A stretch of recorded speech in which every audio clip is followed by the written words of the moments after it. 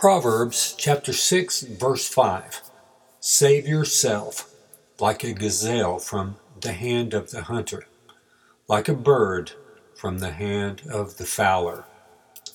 Solomon has been talking to his son about getting trapped by his own words. How our own words can literally snare us. In verse 1, we learn not to make pledges or give security to strangers or neighbors who want our approval or our support for things that go against God.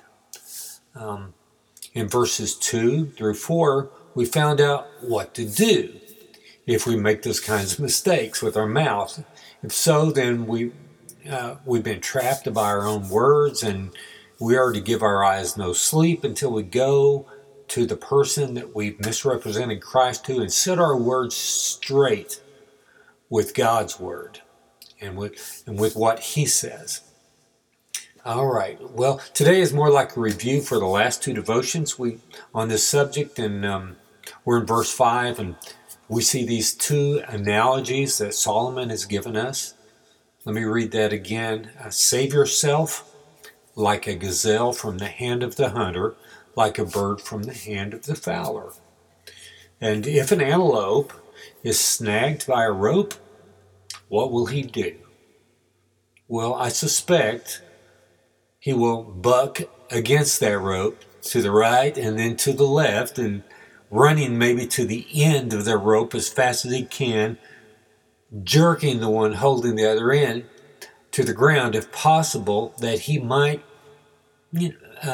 hopefully let go with his hands, and the gazelle might be set free, right? That's his goal, I think. If the antelope is caught by the hunter with a rope, and if a bird is captured and held in someone's hand, what will he do? So these are the two analogies.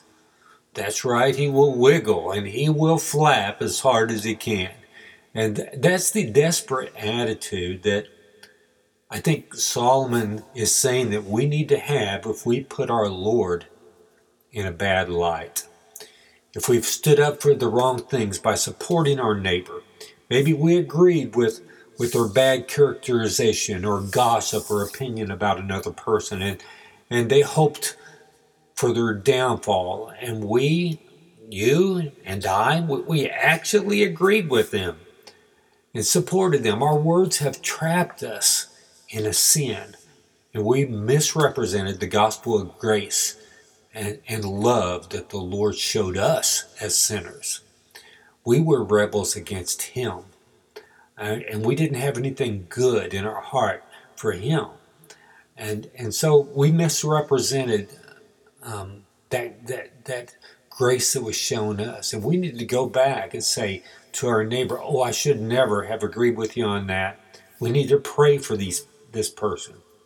You see, we are ambassadors for Christ, and we run. And if we're caught in a sin, if we're trapped, if we're ensnared, we run and we buck our hardest to get out of the noose around our neck.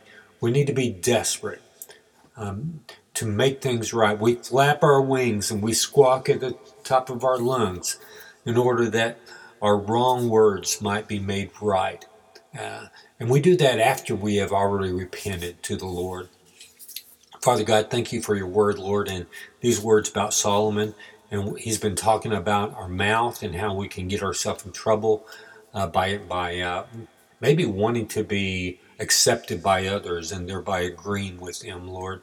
Help us to realize that our acceptance comes from you, and you accepted us as sinners, and you gave us mercy, and you're working in our life to sanctify us, to make us something that we're not.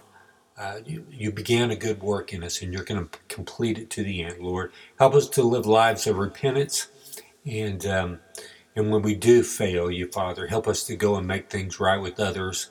So even in our sin, through repentance, you get all the glory. In Jesus' name, amen.